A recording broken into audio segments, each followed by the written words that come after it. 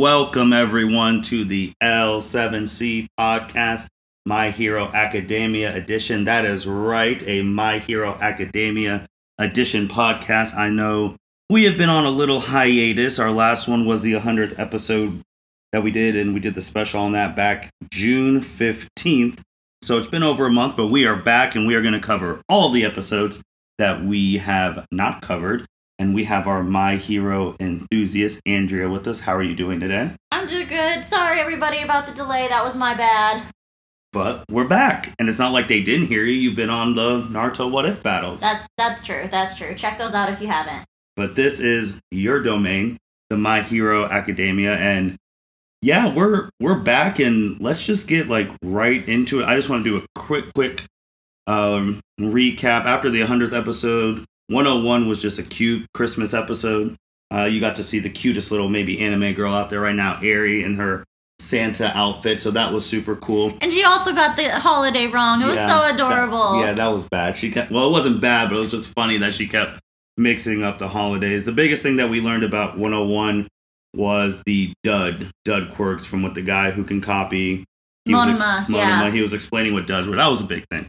102, they've started the new work-study internships, and Midoriya and Bakugo are at Endeavor's agency because Todoroki invited them. So you got to see that, and then we'll start from our review from at the end of that episode.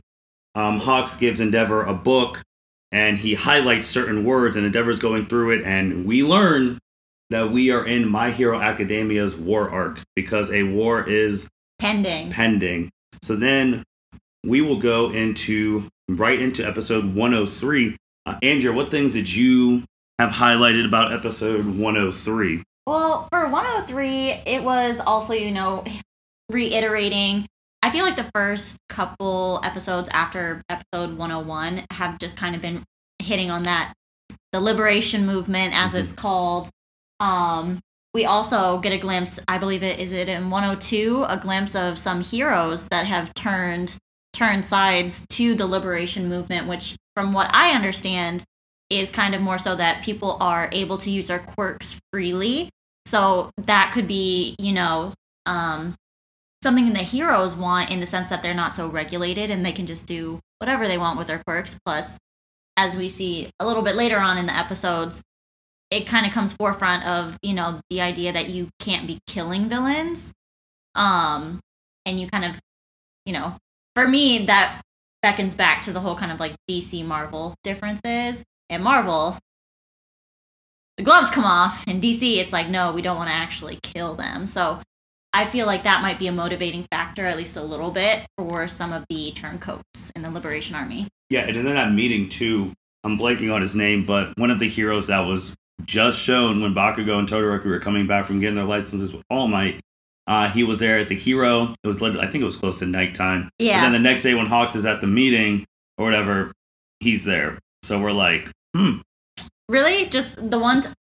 I refer to him in my mind as Twinkle Toes because he's somehow floating on his tiptoes at all times, and he's in a super hero pose at all times too, so it was just hella ironic. And then there's this guy who we don't know yet who's on a computer, still trying to figure out who he is. Right. But to go from that to 103, also we have Hawks. He's meeting basically with most of the members of the League of Villains, and there's also some people there that we don't know. They're all covered, faces are covered. They're in a dark board meeting. Since you brought up Marvel as DC, just think about when Nick Fury was talking to the Security Council and their faces blocked out or holograms, things like that. So Hawks is meeting with them, and we see this guy in a suit who we don't know who he is yet. He was sitting in the middle too, if you put it side. So typically, if you're in the middle, you're technically the boss or the leader of some sort. And Shigaraki wasn't there at that meeting, which was surprising for me, but I know, I'm forgetting her name right now. Deku's lover. Sure. Air quotes on lover. Himiko? Is that her first name? It starts with a T. But she was there and she literally said, "Oh my gosh, it's my Izuku" on the screen. Oh, yeah. And then twice was, twice. oh my goodness, what's her name? Toga. There you Toga. go. Yes, and Toga it's mentions... funny, too, because I was looking through the pictures, because you did a My Hero quiz, and that was the villain that you were most related to. Yeah, let's not go into that. Okay, anyway. Basically, she kind of mentions that in the 4 months' time, because that's part of the code that Endeavor needed to crack from Hawks, Shigaraki was kind of going to make the entire country implode. And I'm wondering how exactly that's supposed to play out, because she specifically used the word boom, and he doesn't have an explosive quirk. And typically his quirk, the way we've seen it used, is he has to be able to physically touch most people. And we're also getting towards the later episodes, I know I'm jumping ahead a little bit, in like 105, where we're going back to those quirk-enhancing drugs. So I'm like, is that going to tie in for him to be able to, essentially disintegrate people without touching them? I would say with the Shigaraki blowing up the stuff, if you remember earlier, I think it was the end of 101, post-credit scene, it was Shigaraki bloodied up, the whole place destroyed. That's true. So that was probably the foreshadowing of what we're about to see. That's true. So that was that with him, and then you go to Endeavor, and he's asking Bakugo and Midoriya to talk about themselves, and Midoriya goes full Midoriya mode, speaks it out, and to everyone else's surprise, Endeavor completely understands what Midoriya is talking about, and then he told them what to improve. He told Bakugo, with Midoriya, and then Shoto didn't say anything. I know he talked about that Flash, Fire Fist, whatever move. Yeah. But my biggest problem with that, and you have been, I think, the one harping on this the most that I've listened to on YouTube, is that Todoroki should have said the thing he needs to improve is hand-to-hand combat. Thank and he you. did not say a... Yes. When I saw that scene, I was like, oh, well... Here we go. Somebody bring it in. Yes. Just... Because, Endeavor kind of beat him to the... Not to be punny, but to the punch of like, yeah, I know you're here about the Flash Fist, blah, blah, blah, blah, blah. Which is, expected, but it's just... Seriously, Endeavor, like, you are such a physical fighter.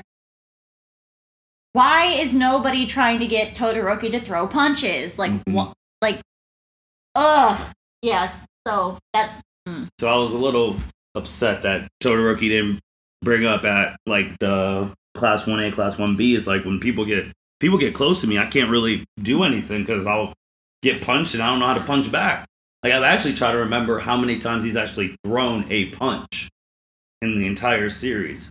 Because usually it's usually just ice or fire. He's never, like, physically hit somebody, thrown a punch, or defended a punch. Because in the movie, in Heroes Rising, he gets on top of I forget that villain's name, but essentially he's kind of like a chimera, the combination of three different creatures. He just stuffs his hand down his throat and freezes him from the inside out. Like, that's as physical, I guess, as he's gotten with somebody that I can remember. Yeah, so that's a thing I was thinking about, too, and watching that. And then I think the only other thing I had from 103 is, like, when they were doing the assignment, saving people, and Endeavor brought up the thing about parallel processing. Yeah. Which I actually thought was a very cool concept, because when he's, like, he talks about the example of a guy driving the car, and he's like, you learned how to do all this stuff, which is true, but now it's second nature. Like, you don't need to think about it. Because there are times now, it's like, if I know where I'm going, like, to, like, driving from a place to home, and it's just like, you don't even think about, you're just there. You are. Or, like, it's one of those things where not that it's safe, not recommended that this happens, but, like, your brain kind of just goes on autopilot at that point, which, as you're driving, is not good, but it does highlight the idea of parallel processing, that once you do something enough, it's going to become second nature. Right. And he's really trying to drive that home for the students of, practice being able to summon up all of your energy, release it in a moment's notice, and try to figure out how you can whittle down the thinking process over time, at least in one or two of these aspects, so it's saving you moments, minutes, which makes all the difference. Mm-hmm. Anything else that you had in 103? 103, I think it probably started in 102, maybe 101. Again, it's been a moment. Mm-hmm. But the ending credits, I think really foreshadows some of Hawks' backstory. with the Endeavor puppet on the floor. You kind of see, you don't see a body pick it up, you just see a hand, and it's a child's hand. Yeah. And then at the very end of the outro, you see, our three fledgling heroes, and Endeavor behind them, I'm pretty sure. Mm-hmm. But then Hawks' feathers are floating in front of them, because essentially at this point, Hawks is the only one creating a thin layer of protection around everybody, because he has all the information. He's trying to trickle that down to Endeavor, and he has successfully so far. There's still more information that's needed, of course, but it's like, I am very excited for when we actually get Hawks' full backstory. So then we go to 104, and this is a lady-centric episode. Completely. You have Nejire Hato, the big three, top lady at the school. You have Sue. You have Uraraka. You have those three with their agency, and they get the call from literally the SEAL hero that Froppy was with in season 2 to what you talked about earlier, stopping. We have more quirk-enhancing drugs on the street. So this was a good change of pace to see those heroes being featured. I do have a slight with that one, though, is that the fact is that, again, if this was a lady-centric, it was full of ladies, I guess, to show who the top people are, but Momo was not in this episode. Momo was not in the episode. Which I was just like, wait, we have Uraraka, Froppy, you have Nejire, and they're with the dragon. Ryukyu, the number 10 ranked hero. And then you go to the SEAL hero who's with his student who's a girl, and I was like, okay, if this is girl power, where's Momo? I don't even know where she's with. We haven't seen who she's gone to for her work study. We haven't seen that. But that was the only thing I had with that. But this was like a more before the action, a slice of life episode, because the SEAL was telling like when they experience this piece, they're gonna want to protect it. And they do make a callback to it when Uraraka has, we keep saying this anytime she does something, her biggest moment again since season 2. One of the girls literally says, hey, let's do this so that we can have time on the beach and barbecue again. Like, hey, I want to see you again. Let's not die on this stuff. But right. I thought it was a good change of pace to give the girls a whole episode. What do you think? Yeah. And I also like with Selkie's kind of taking that moment of, so they are at the beach. Mm-hmm. And you have a little bit of a typical anime beach episode. But for me, I wish it wasn't as played up as the beach episode, like in that manner, like dressed in that manner, because his point is very valid in that with the heroes constantly being confronted with evil, fighting evil, getting to enjoy the time that you are away from that and kind of hold that as this is what I'm protecting for the people of this world as well as, yourself. Is very important. I feel like that could have been a little bit overshadowed with the fact we had essentially 2 beach scenes. Well, you had the one before, then you had the celebratory. Yeah, also, I'm mad, spoiler alert, but the turtle that you see under the water, they eat that. I'm pissed. Yes. I am mad about that. Yeah. That was... I didn't even know they ate turtle like that. But the biggest thing with this episode, besides being girl power, was when they were talking at the end how the drugs were going to Europe, and they're like, in Europe, and then you have the post-credit scene. Yes, My Hero had these past couple episodes a lot of post-credit scenes, and you have a movie tie-in. So those drugs were going. If you saw the guy, he was blue. He is in the latest My Hero movie 3 trailers, which at the time of our recording is scheduled to come out in Japan this week, August 6th, 7th, I believe, and it's supposed to come out. Yeah, it'll be this week. So you had the tie-in with that. And then he said, well, let's get our plan into action. So we see the anime tie into the movie at the end. So that was super exciting. That was really cool. And it was also like, dang it. So that part of the trailer probably came out right after this episode did. So it then you actually knew what came after that post-credit scene. Oof.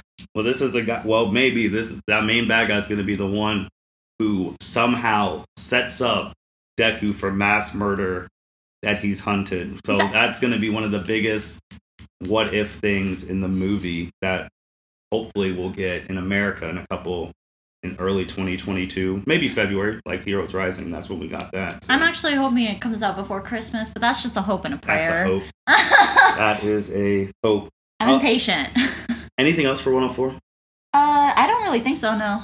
So 105, the first thing, because you talked about the credits with Hawks. Mm-hmm. I just wrote this down for 105. At the beginning, where they're like showing all the people and stuff. Yeah. I think that they just foreshadowed who the top 5 in the class are. Because they have, obviously, Midoriya in the middle. He's the main character. Bakugo, Todoroki, Sue, Uraraka. Those are the 5 right in front. So I'm assuming those 5 are going to have a big... Well, we know 3 out of the 5 definitely are going to have a big say in this arc. Mm-hmm. So I just wanted to point that out. And I was just like, well, Hiroshima, you were in the main spotlight in Season 4. It's okay. Momo, Tsukeyomi. We do also know that... Red Riot does have his work study again with Fat Gum. And he's with Tetsu, which is just super cute. That's true. And also, to go back 2 episodes too, when they were talking about the heroes haven't improved or whatever, the villains, and then Hawks was like, oh no, they've improved. Then he started like, because now the goal is to train the heroes up, like I forgot to say, endeavors to train these 3 up that they're ready to fight in a war. If we fail, that we have to rely on the students as insurance, which honestly is kind of, at least in my opinion, a little backwards considering you've got the pros. It's like, if the pros fail, give it to the children. Yeah. Give it to the children. They don't know, but give it to the children. Well, they're assuming that if they all, when they mean fail, like if they all die. Right. So, like, and then you see, like, all of the students getting highlighted, and you see the people who get their important silhouettes, and we're trying to figure out who's going to be the keys to this war, and we're going to see on that. But to go from there, 105 starts with Endeavor having family regrets, talking about his dream of his family eating there, but he's not there. Having that dream every night. Yep. So then Todoroki's sister just calls him out of the blue and says, hey, Saturday night, bring Shoto and his friends over for dinner. I personally thought that was a terrible idea, but you were excited. I was excited for it because here's the thing, though. No family dynamics change unless you force that change. You have to force a meeting. You have to force conversation. Even beyond conversation, you need to force interaction. So we did that case study on this family, so we've already talked about it a little bit. So make sure you listen to that because it ties directly into this episode. Yeah, honestly, a little too well. It was kind of creepy, but anyway. Tied directly. Yeah, I was very excited for the family dinner episode because I felt like when Midoriya mentions it, he's like, yeah, Shoto kind of told me a little bit about it. I completely forgot that Bakugo was waiting in the wings. Mm-hmm. This man must have a secondary, like, stealth quirk because he is in the, like, background of almost all of the important conversations between the students. What the hell is that? Anyway. Well, he's the best. Anyway, the only time he shuts his mouth is he's invisible, but every other time he opens his mouth, he's shouting to the heavens. It's fine. Anyway, it was just, I hadn't perceived that Midoriya knew as much as he did when they were going to the dinner. But it for me, it's not funny in a ha-ha way. It's funny in kind of an ironic way that even Bakugo picked up on that tension in the room during dinner in 2 distinct moments and had the same reaction as Midoriya, because typically he fights really hard to make sure that his reactions are different. Mm-hmm. So I enjoyed that aspect of it. And something you didn't like was how much of the family drama got spelled out when everybody left the room. And to be fair, that's pretty unusual, I feel like, because, families with shit like that, if you have guests over, you put on that face, you put on that facade, and then you try to gloss over the situation where, like, Shoto's older brother, Natsu, just kind of is the one stirring the pot, but he also leaves the dinner. Fuyumi did try to cover that up and keep everything going, but then as soon as Fuyumi and Shoto are by themselves, they, like, get into the meat of it and get kind of pretty deep with it, right as Bakugo and Midoriya are helping to clean up the mess. So, like, personally, I feel like real life situation, most people are gonna just ignore the fact that they heard that. Bakugo, though, much to your I feel much to most of our surprises, but to your glee, called them out on it, like, bro, do not invite people over here if you are gonna talk about your family problems when we're trying to help you clean up. Like, no. Because it ruined the food. Well, because I had a huge trouble with that. Also, when you told me how Japanese houses, the walls are super thin. Generally, traditional Japanese houses, from what I understand, I'm not an expert, I will say, it does seem like those sliding doors are, I don't want to say paper thin, but it's a thin material. So it's not like conversations in your house are extremely private if the rooms are all separated in this kind of like thin way. Yeah, so my problem is that if they are thin, why are you just talking willy-nilly while these people are here? And I guess my biggest thing too is Fuyumi is a damn teacher. Like, she is a teacher. And if we're just going to Kindergarten teacher. So you have to know the current situation of the people around you. And kindergarten teacher, patience, like obviously confidentiality.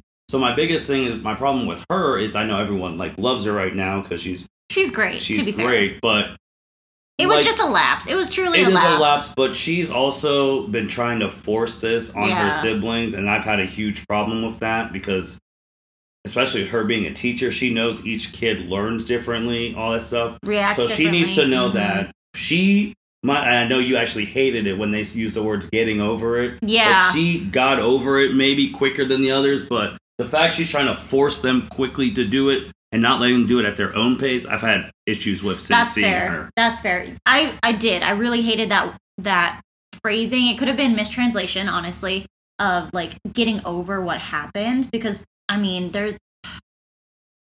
getting over is such a divisive kind of phrase in the sense of like some people see it as getting over it as like you forget about it, like it doesn't matter. Mm-hmm.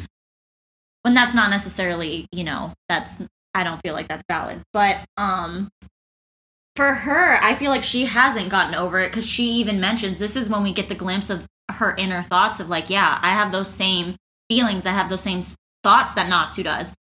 She essentially is just compartmentalizing them to get the family together at this juncture, because she realizes this could be their only chance. Yeah, but she's trying, I feel like she's trying to orchestrate it like in a fake way. Like, wouldn't you want the real way? And also too, with her too, like, you just met Midoriya and Bakugo, and then you actually start really going into like your family. She started talking about Tuya, yeah, and Shoto even was like, Shoto was like, I don't volunteer that information. She was just like, she didn't even pause to ask him if it was okay to share. She just went ahead and shared. I did not like that either. I didn't like either too. Like, I can understand if like Shoto and Midoriya and Bakugo have known this stuff with the family since like they were kids, and like they were coming over to the house like plus years. Like, if you went from like Fuyumi considered Midoriya and Bakugo as like her own younger brothers, like if they've established that type of relationship, then I could get it. But you literally just met them, and the first thing you said to Midori when you met is like, "Oh, I saw you fight my brother at a sports festival." That was 3 seasons ago, and that's your only recollection of the man. So it's like, yeah, they are just meeting, although she knows the impact that Midoriya's had on Shoto. So I feel like at least that relationship, Fuyumi and Midoriya, they also seem like similar characters, personality-wise. So it could be kind of an implied level of closeness. Unfortunate, maybe trauma bonding a little bit. Yeah, because she also said like, "Oh, thanks for being friends with my brother," and all that jazz. And then Midoriya also like said his thing to Shoto about like he's in that stage of waiting. And honestly, I know you did not like that, but I feel like that was fairly accurate. Was it well timed? Probably not. No, I just didn't like the fact that it was like just implementing it in real life. It's just like, I don't know if you should be given your opinion right now because you don't know like the full, like you're just learning this stuff and then you said that, but it's just like, I don't know, because I always forget what he knows. Like, does he know that his mom? Yeah. So from what stuff, the scene after that, like that's where it was a little confusing, because he makes those comments about Shoto being kind and kind of in a waiting phase to see if he wants to forgive Endeavor or his dad, not Endeavor, because Hero Endeavor, fine, dad, not so much. So. But then we cut to the next scene where they're kind of seated and like talking more so, and that's when it kind of comes out that Shoto had told Midoriya what was going on, and then Bakugo's like, I know about this too because I was there, and Midoriya's like, what the hell, you were there? And then we peep the flashback where he's around the corner like a stalker, just ugh. Anyway, and And that is when we get into the conversation about their older brother, Toya. So I guess, like, comparing it to another anime, I guess with, like, Naruto, for instance, just change, like, Sakura is not on Team 7. She's, like, an older person to Naruto and Sasuke, like. Right. And Sasuke and Naruto, obviously, we know what their relationship turned out at the end, but, like, at the beginning, if Sakura was just like, oh, yeah, and, like, Sasuke's family was all killed by his brother, just, like, divulging that information out to Naruto, and it's just like, that's really not your place. Like, you should have let Shoto be the one to tell Midoriya all that stuff, especially if you're trying to really kick Ida out of the best friend spot, which that is a debate now, who is Midoriya's best friend, and put Shoto in there. Like, that should have been his moment. Like, I think it would have been better if that was a one-on-one conversation with Shoto and Midoriya. I do too. I feel like we might get that later on, only because, like we said, it was Toya was brought up, and Buyumi was like, "Oh, Shoto, you haven't said anything about it." Not in that nonchalant of a tone. My dead brother. Yes, but he was like, "No, I don't volunteer that information," and then she just goes ahead. Like that was weird. And again, we've already hit on that was a misstep, because I feel like she should have at least asked him if she could say something. We also see the shrine of him for the first time. Yes. And it took 5 seasons, but we saw his photo. We saw the photo on the shrine several times, but not the actual shrine. Where he goes and actually prays, so that was new. Yep. And then, if I remember, this one had the end credit scene of the bad guy who's coming in 106. Yep. So then we're at 106, and Natsu is actually walking home at the end of 105. You know, he's going on a date. He's a college student. I was gonna say, we can totally tell he's talking to a girl on the phone. He's going on a date. And then he gets kidnapped by this hero who's had a weird fetish fascination. He gets kidnapped by a villain. Yeah, it was very weird, because he's like, oh, I admire Endeavor. And we get a flashback of Endeavor during his peak, like, a-hole phase.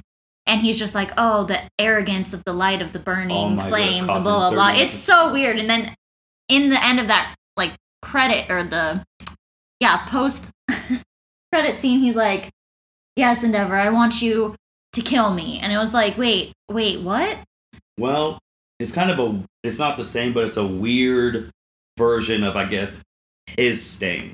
Because Stain said the only hero he would let himself get killed by is All Might, because he respects All Might.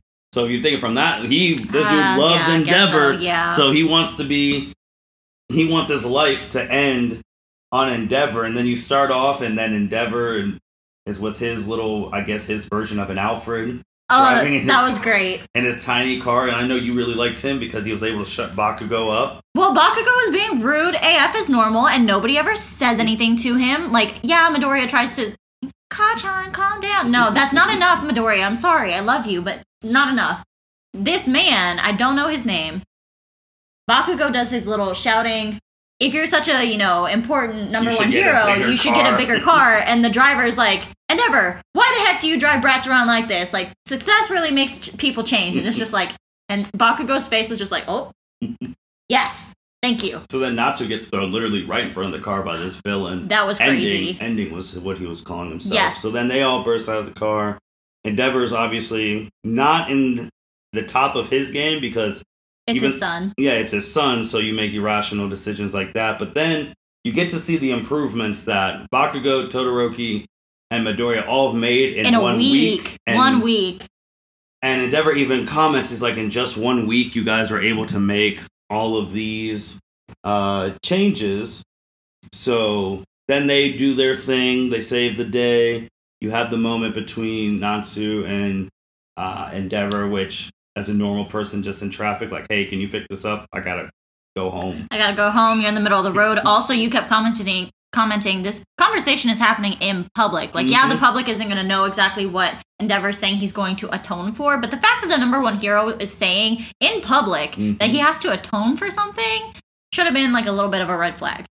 But, yeah. So then you have that, and then they go back home, and he's starting with his atonement of they're going to get a new home for them and the mom, which honestly, they should have got a new home anyway because a villain just pulled up to your house. So they literally just looked you up on Yellow Pages. So, and that also goes back to a podcast we had, I think it was 2 months ago, like a couple months ago, we talked about, like, oh, we could just look up these people's, like, real name. Like, no one calls them by their real names, but you could show up to their house. Right. Like, what is that? And I mean, I think we touched on that super early in, like, this series, like, series of podcasts, too, yeah. He called Endeavor by his real name, when we were just like, oh, we're just calling people by real names. Now we're showing up to their house.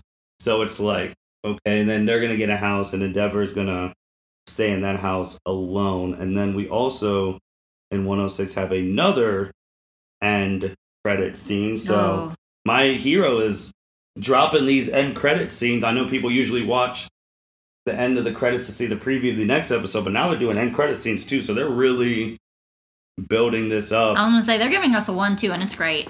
And then with the preview of 107 about, man, I know you were super into the line. They said like a tragic truth tragic truth is gonna come out, and it's like, wait, what? Because right before they say that line, or right after, is when they have like a flashback scene to Aizawa's and President Mike's Academy days, and there's a third person, and it's like, wait, what? And both President Mike and Aizawa in 107 are going to go visit is it Kagiri? The shadow dude in Tartarus, and it's like, wait, what? So is he connected to the trio? Is he the third person in this trio? Like, what is this tragic truth? Well, if you make another connection like Naruto, as how Aizawa is in the Kakashi role, right? And then Mike is happy-go, like the guy mode. If he's the third person, this could be Aizawa's Obito, which then could really like stir some emotions, stir some memories, really get things kicked off. I wonder also is it Konagiri or Kagiri? Anyway, it was Tomura's right-hand dude with the neck brace and the fog head, essentially. I wonder if he's going to drop any like subtle kind of comments about the liberation movement to Aizawa and President Mike. I wonder if they're going to question him about that. Because from what we understand, only that like Commission Hawks, who's working essentially as a double agent, and Endeavor know about the impending war. Yeah. And that army has, what was it, 10,000? No, 100,000. 100,000 bodies. So it's 100,000. It's not just villains, too. It's heroes. So, like, with this episode, like, ending and stuff, now just general stuff, what would make a hero turn to the Liberation Army? Like, what, you brought up the things about using quirks more freely and not being held to a higher standard, like, you just can't go out there and start killing everybody. But it's like, would that really make you turn and kill the people you were, like, swearing to protect? Right. Because the heroes ain't gonna just die in this. Normal people will die in this war, too. That's true. That's very true. As in any war, unfortunately. I just don't... No, I feel like there has to be deeper motivations than that are going to be highly personal to each. I'm going to call them former heroes, because you can't be a hero and then fight in a war against, civilized society. Like, I'm sorry, you're fighting for anarchy, for total chaos, because if people are able to use their quirks without any sort of impingement, it's just, then we get into the whole thing that Nine was talking about. Only those with the strongest of quirks are going to rule over everybody else. And so it's going to be mayhem all of the time with constant fighting to be who's going to be the person at the top. And I'm sorry, but honestly, if that's truly the motivation for more than a couple of these heroes, it's like, y'all couldn't even be the top of the totem pole as heroes. What makes you think you're going to be the top of the totem pole when every single person gets to use their quirks however the hell they want to? Well, probably because they're assuming those people who are at the top are going to be dead.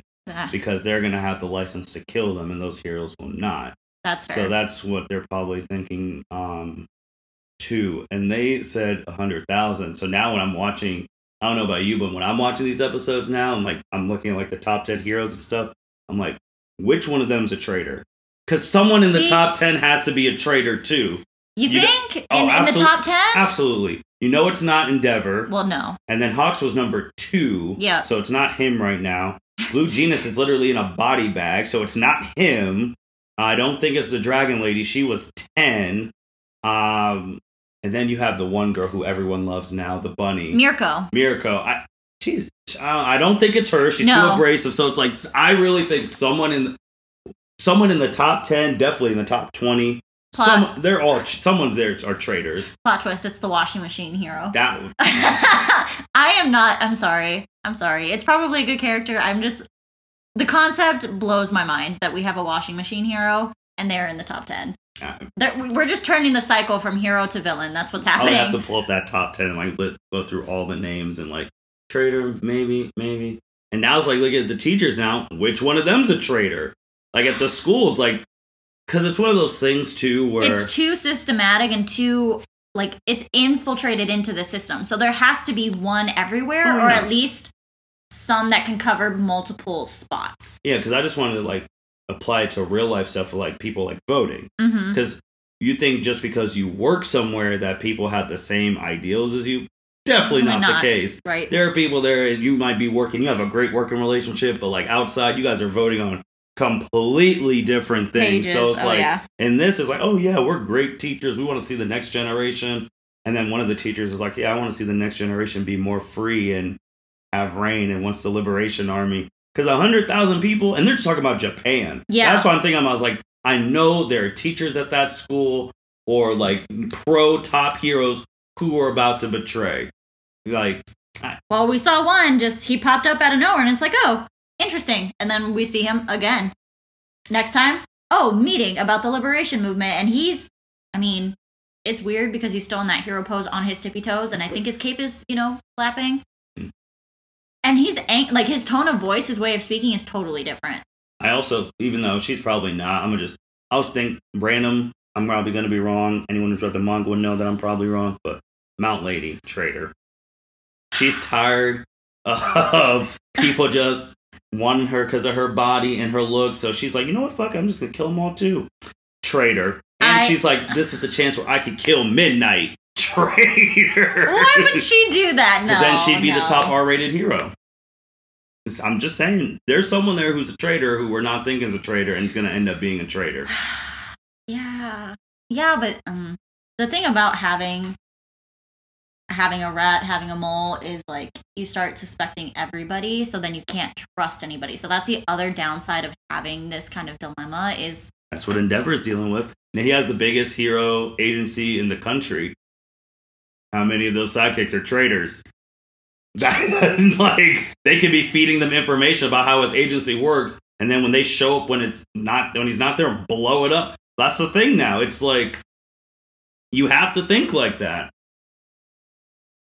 Surprisingly, we haven't seen him make a comment to that effect. How many sidekicks does he have? Because he has a ton. I thought it was over 30. Yeah. But also, too, with going back to 103, part of that meeting, they were talking about, like, have you been passing this book out to all the heroes? And we only know that Endeavor's the one who got, like, highlighted. Which other top or big people got the highlighted part? Right. Because there was also, when that got mentioned, there was a moment of hesitation that we see where he's like, oh, shit. And... nope, everything went through, seemed to be functional, but it's like, for Hawks, if he's supposed to be handing these out to every single hero... Mm-hmm. They're trying to turn everyone. Exactly, they're trying to turn everyone, and how many of those copies are coded? How many people can he trust to give the coded copies to? Mm-hmm. Because if he gives a coded copy to somebody who he can't trust, then he's dead as a spy. And then we lose our one connection to... their potential plans and movement. Well, what if you talked about it, like if Azawa and them are talking and they find out something about the liberation thing, if they go tell the wrong person, Hawks gets exposed anyway. Right. And he had nothing to do with that connection. Right. So it's like, right now the only one is Endeavor, but sooner or later, you're going to have to tell people because you're going to have to mobilize. And prepare for this massive war. Yeah. Because that's the thing, too. Like, when... And Hawk said he would, like, leave a signal, which... that he was going to have a signal. Just one signal. And it's just like... To go back to your thing, what if that's the end credit scene? Like, the credit scene that we see at the end with those three and Endeavor with the feathers coming down? Yeah. That could be the signal. Everyone in the country be like, oh, there's just random red feathers going around, and then like Hawks is doing something, and then for them that's a good point. Mm-hmm. For them, they know what that means. It means it's go time, and they're gonna have to. It's crazy because they are gonna have to try and secretly mobilize their own entire hero force that isn't turned. That isn't turned is the key point. Because, like, getting all the heroes together, in theory, is not that difficult. But, obviously, if you get the wrong one, they're going to go tell that, like, hey, they're mobilizing a counter thing, and they're going to be ready in 4 months. What do we do? Let's speed the timetable. Let's do it today. Right, they are villains. They're like, fuck it. Yep. That's the thing, too. It's like, who do you trust? And you know, the show is always, now it's like, what can this planet do post All Might? Because this was not happening when All Might was when he had powers. Mm-hmm. So it's like, this is probably going to be Endeavor's lasting legacy as the #1 hero. If they can find a way, pull this off, minimize casualties, and win the war. Because this is a war now. So it's like, we know people aren't going to make it out. And the students are the last hope, which somehow they'll get on the front lines. Some of them are not going to make it out, Don't say that. It's the truth. I know, just don't say that. No. Just think about the Naruto War. We thought all the students were going to survive, and Neji was no. We actually, from what I understood, there had been a statement released that said somebody, from what I understood, in Team 7 was supposed to die, but then it ended up being Neji. Not that losing Neji is any less impactful, because that did not need to happen. Oh, yeah, yeah. Anyway. So it's like, someone's going to go, and it's just going to be like, who... And then it's like, who's going to save them? Like, obviously, since it's his show, Midoriya will probably have the final battle. He'll probably fight. But he's still going to need somebody to back him up, to heal him. Like, Aries going to need to... But I don't think they put her on the front lines, because then you change the war from fighting to then, can we beat the heroes and secure Aries? Because we know from last season, she can make if we abuse her, she can make the shots. Then we really have control over the world. We do what we want. All the goody-goody heroes are gone.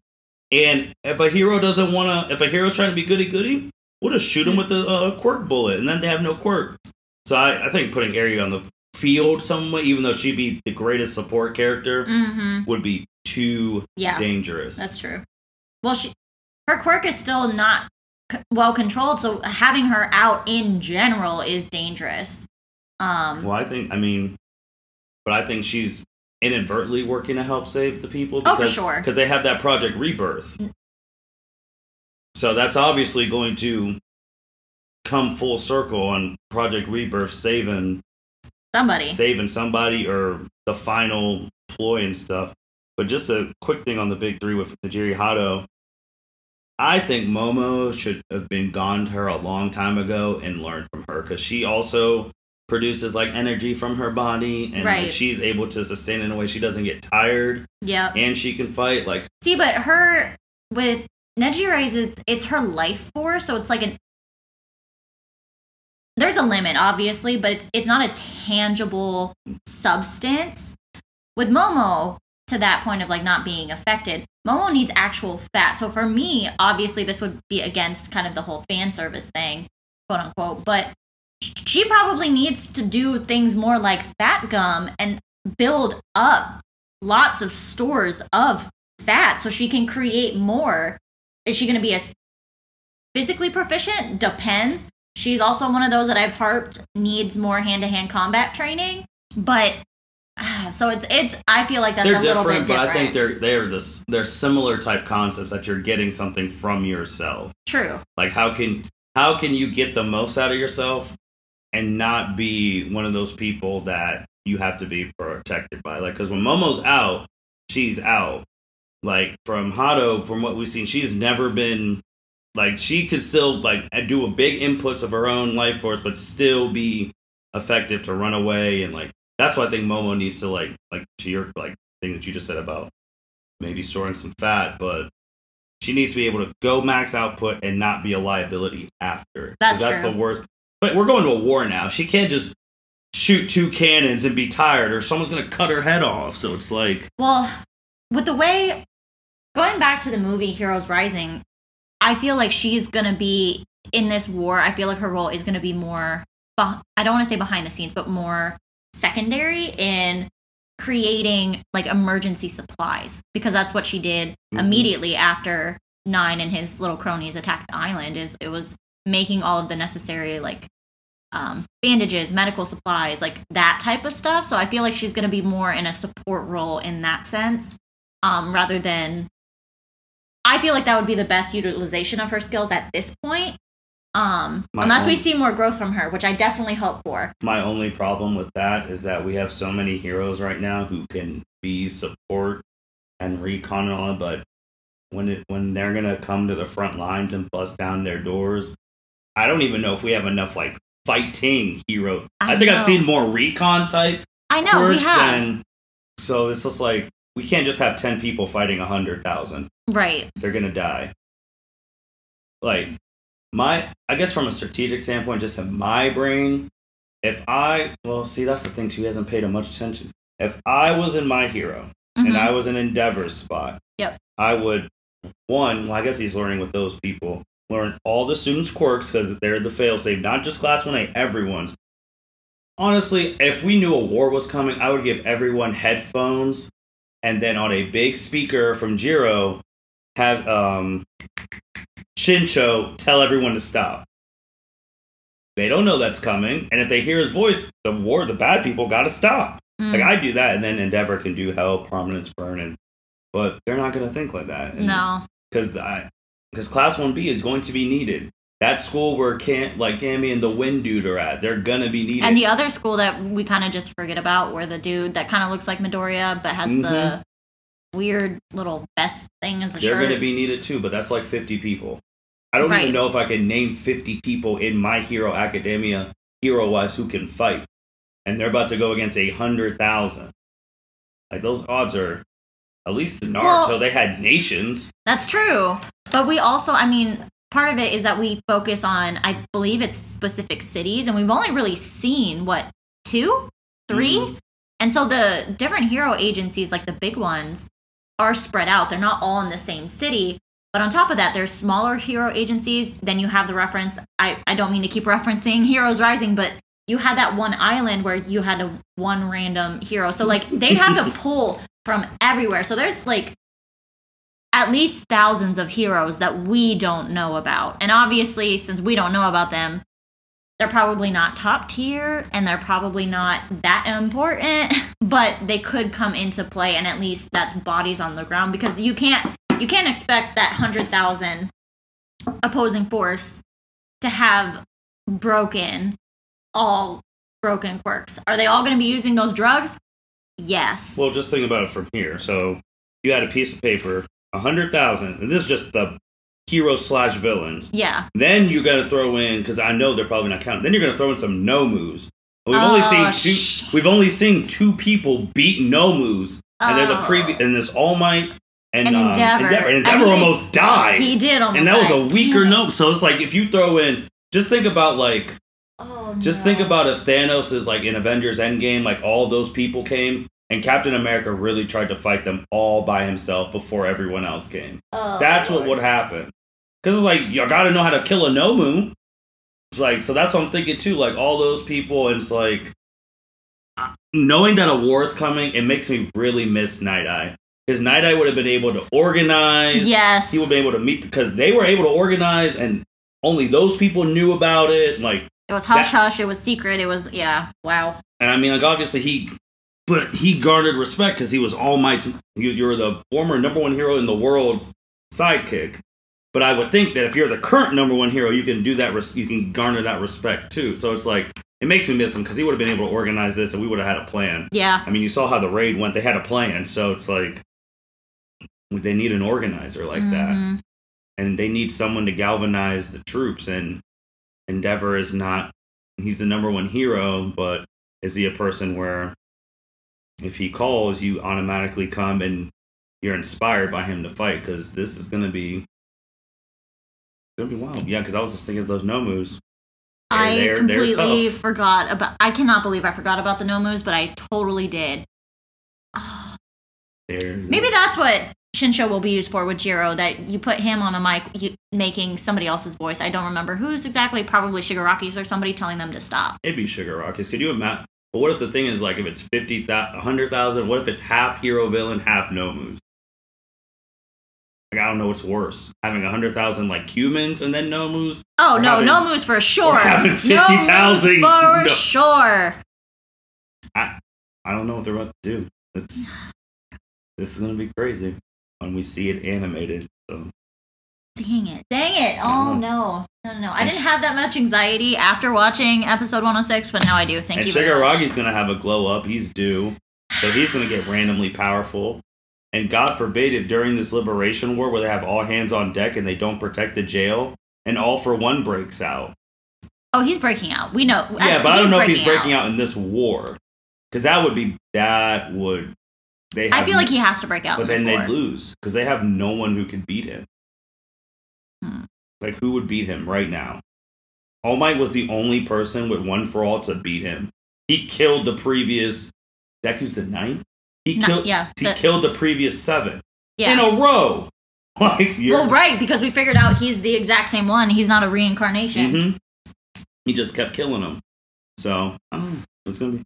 Andrea, any other things that you want to hit on? I mean, because it's been so long. Any other My Hero stuff? I know that we've talked about, like, trying to rank Class 1A from 1 to 10, or, like, who are the top girls in Class 1A, if who would win in a fight, Momo or Uraraka. Uraraka wins in a fight, I feel like, because once she eventually gets close or closes in on her, Momo can't fight. Uraraka at least can fight. Yeah, but Uraraka's going to have to dodge cannons. Yeah. Literally. She also dodged Bakugo in the, way back in the day, so, like... Way back in the day! When they were youngins and there were no wars. There were no wars. But we'll see. I mean, and we'll see how it really ties in because the movie is coming out in Japan next week. So they're obviously going to get the super jump on us because they'll have an episode and a movie, and we're going to have to wait. I know the last time we had to wait from another anime is when they got the Demon Slayer movie way before us, and it was breaking all these records, and we're just sitting here and we couldn't watch it on any YouTube, any of those sites. We couldn't find it until it finally came to the States. So I really hope it comes out super quick. My only concern is that we haven't had an English dub trailer for the movie. Right. We've only had, so that means it's just like... They're holding out. They're holding out. Well, they need to drop it soon. Anything else that you want to talk about before we sign off? Nope, I'm good. I feel like I talk about the Todoroki family and all those secrets and all that nastiness coming out a little too much. So I am good. I'm glad to be back talking about it. You're invested in the family. Oh, I am. I very much am. With that being said, thank you, Andrea, for being back, talking some My Hero. We're right in the thick of...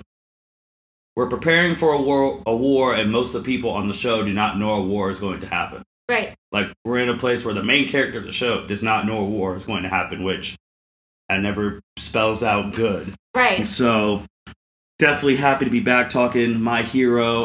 With the Todoroki thing, especially episode 105, after you watch that episode and you listen to this, make sure you go back and listen to when we actually dedicated a whole podcast on the Todoroki family. It definitely ties into this episode 105. And yeah, this is a great time for My Hero and anime, and we will not take a 1-month hiatus again. Hopefully not. Sorry, y'all. Sorry. And with that being said, thank you everyone for listening to the L7C podcast. You guys take care. Thank you for listening to this episode of the L7C podcast. Be sure to like, rate, review, and subscribe to the channel. Follow us on all social media platforms, and we'll be talking to you guys soon. Take care.